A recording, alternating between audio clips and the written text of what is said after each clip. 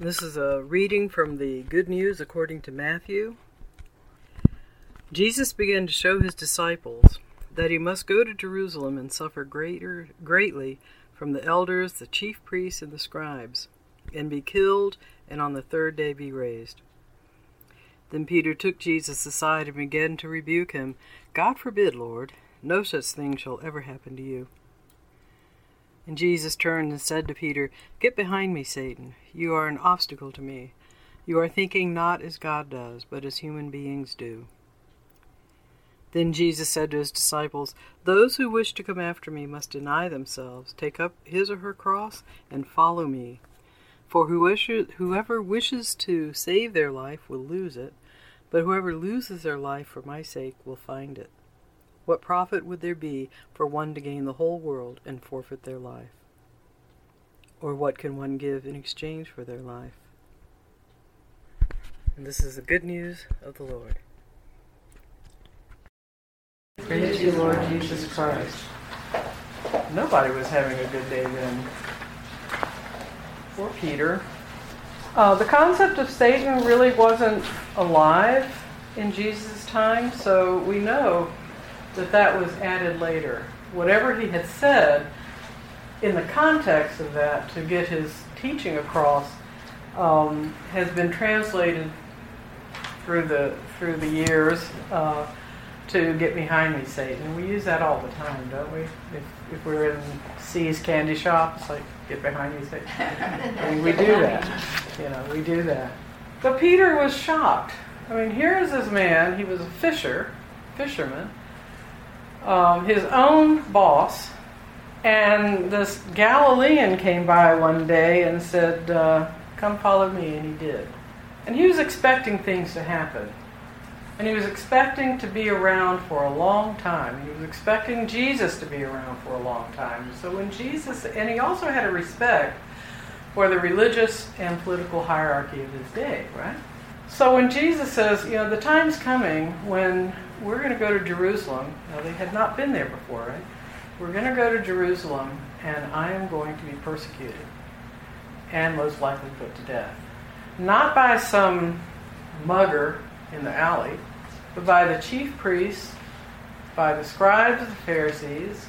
He didn't mention Rome, but there was kind of, the people that in the culture of the day had status. That was, can you imagine? I'm going to go to Kingman, and while I'm there, the mayor and the city council are going to persecute and kill me. That doesn't make sense, does it? Well, it didn't to Peter either. And he said, "Jesus, that will never happen." He couldn't fathom that reality. That will never happen. And Jesus stopped him in his tracks, because Peter was thinking something that was not logical. Even in the scheme of what was going to happen, Peter's comment was not logical. And Jesus stopped him in his tracks. Now, what was going on with Jesus? If I'm going to go into Kingman knowing that I'm going to be persecuted and murdered, I'm going to have a lot of stress going on, aren't I? Because I'm called to go to Kingman. There's something I must do in Kingman. Kingman is the destination, the final destination of my ministry. And I know that the mayor and the city council are going to do me in. That's going to create a lot of stress. Jesus, I don't doubt for 1 minute, held that same level of stress. He knew what was coming. He knew that what he was teaching, he knew that the insights that he was getting were so counter everything the Jewish people had been taught. And he knew he would be persecuted for that. He knew that there were people out there that were wanting him to take up a sword and get rid of the Romans. But he knew these things were coming down. Can you imagine the stress that man must have been under? And then here comes somebody totally invalidating his experience. "Oh, that'll never happen. Get behind me. I am trying my best to screw up for this event. Trying my best to listen to the will of God in my life and take that step forward no matter where it leads.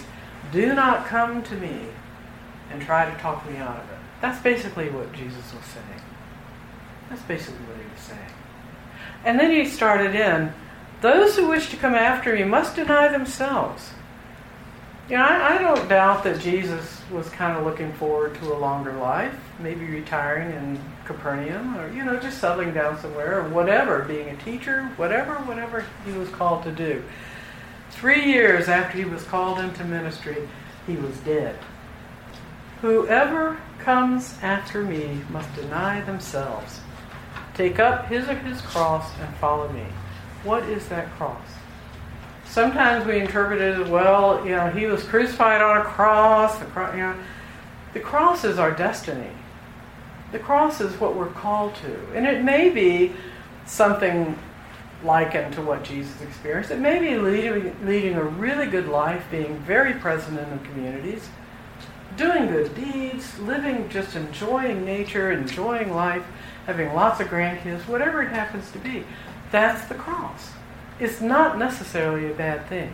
For Jesus, it was a challenging thing. Take up their cross and follow me. What profit would there be for one to gain the whole world and forfeit their life? What is life? What is life? Life is not just surviving, you know, coming from bliss, going into this world of pain and suffering and going back to bliss. That's not life. Life is that source within us that enlivens us, that reaches out in our environments, where we connect with one another. Namaste, the life within me honors the life within you. That's what life is. Life is eternal. Jesus has said that. Death has been conquered. We are eternal spirits. We are limitless. There is no end to our spiritual being. The body, yes, we'll drop that. And we'll who knows? We may gain another. Who knows? But life itself is that animation, that spirit within. So whoever loses their life for my sake will find it. That's what he was coming to terms with. Here's a man who was starting to, probably in his prayer life, starting to hear the will of God, leading in a direction that he probably didn't want to go. Gethsemane was a good model for that. You know, I really don't want to do this. I'd rather just be a nice teacher and, you know, but God was calling him someplace else. I'd like to sit on the beach and knit doilies. God calls you to something else. Whoever loses that for my sake will gain it. Because the life that God gives, the life that Jesus invites us to, is beyond just what we can even comprehend. Life can be light. And that's what he's saying. Whoever loses their life for my sake will find it. And then here's poor Jeremiah. You duped me, God, and I let myself be duped. You were too strong and you triumphed. All the day I'm an object of laughter. Everybody mocks me. Whenever I speak, I must cry out, violence and courage. I say to myself, I will not mention God. I will not speak God's name no more. Well, what happens? Have we ever been in those places? I know I have. Have we ever been in that place where something happened in our lives that was so overwhelming that we didn't want anything else to do with God for a while? Don't even whisper to me. I don't want to hear it. Have we ever been there? Am I the only one? Yikes. Well, when that happens, and it probably will at some point, there's a spiritual evolution that we all go through. And we grow. And Paul talks about that. When we were children, we were treated as children. When we were adults, we were treated as adults. Same in the spiritual path. But there's a spiritual growth that we go through. And necessarily, we have to experience those dark nights where even the awareness of God is not there. That somehow we cannot touch base with the divine. It doesn't mean that God's not right there. It doesn't mean our guardian angels are not right there. It means that they have taken a step back to let us experience what we need to experience to gain the insight and the wisdom that we need for the next step in our spiritual growth.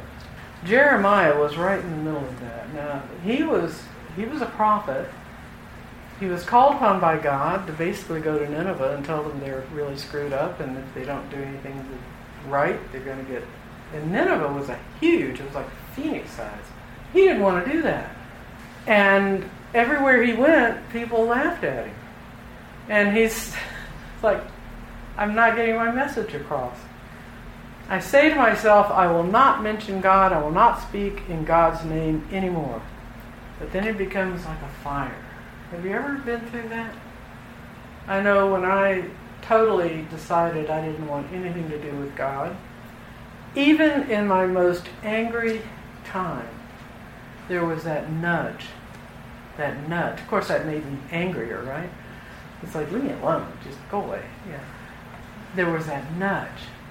That nudge is always there. It's not God saying, oh, you've got to do this. It's the presence of Spirit itself. That is the nudge. And the nudge not only comes from without, the nudge comes from within, because we have the Spirit of God within us. And it will move us through whatever dark night we are in. It will move us. It cannot do anything else. The vibration of that energy is too high. It will not subside. It will keep nudging us and moving us forward. Until the time comes when we can say with all of our being, God is present. God is present. God was never not present. Even though it felt like it. God is never not present. Not only present out here, and we can see that in one another and in the world around us, but also present here. And that's hard to deny. You cannot. It's impossible to deny that at some time. We can for a while, but it is possible if we are leading lives of joy or happiness or serenity, whatever. You cannot deny the presence of that energy, that God within, the God certainly without. It's there. So poor Jeremiah. But then it becomes like a fire burning in my heart. Have you ever experienced that? Have you ever experienced that? You've gotten in touch with something spiritual and it just burns like a fire within you? Imprisoned in my bones, I grow weary holding it in. I cannot endure it. When we have that presence of God within us, and when God is nudging us through whatever we're going through, and to the place where we can experience that within us. And usually when we experience it within, we see it everywhere, right? Imprisoned in my bones. What an image of that. What an image. Imprisoned in my bones. Like a fire burning in my heart. I grow weary holding it in. We cannot deny the presence of the divine and not be weary from it, because the presence is there and it pulls us and it nudges us and it encourages us. And the more we hold back or try to deny that or try to not even go there, that becomes exhausting, doesn't it? Have you ever been in a spiritual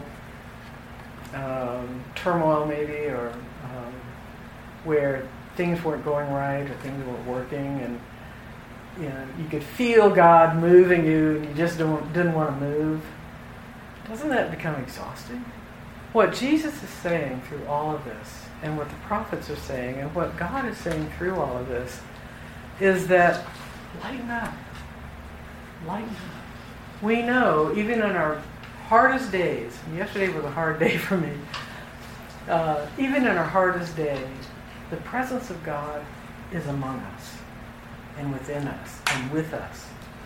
And no matter what happens, we can trust that presence. We can trust it. Because that will, in and of itself, sustain us through even the hardest times. Any thoughts?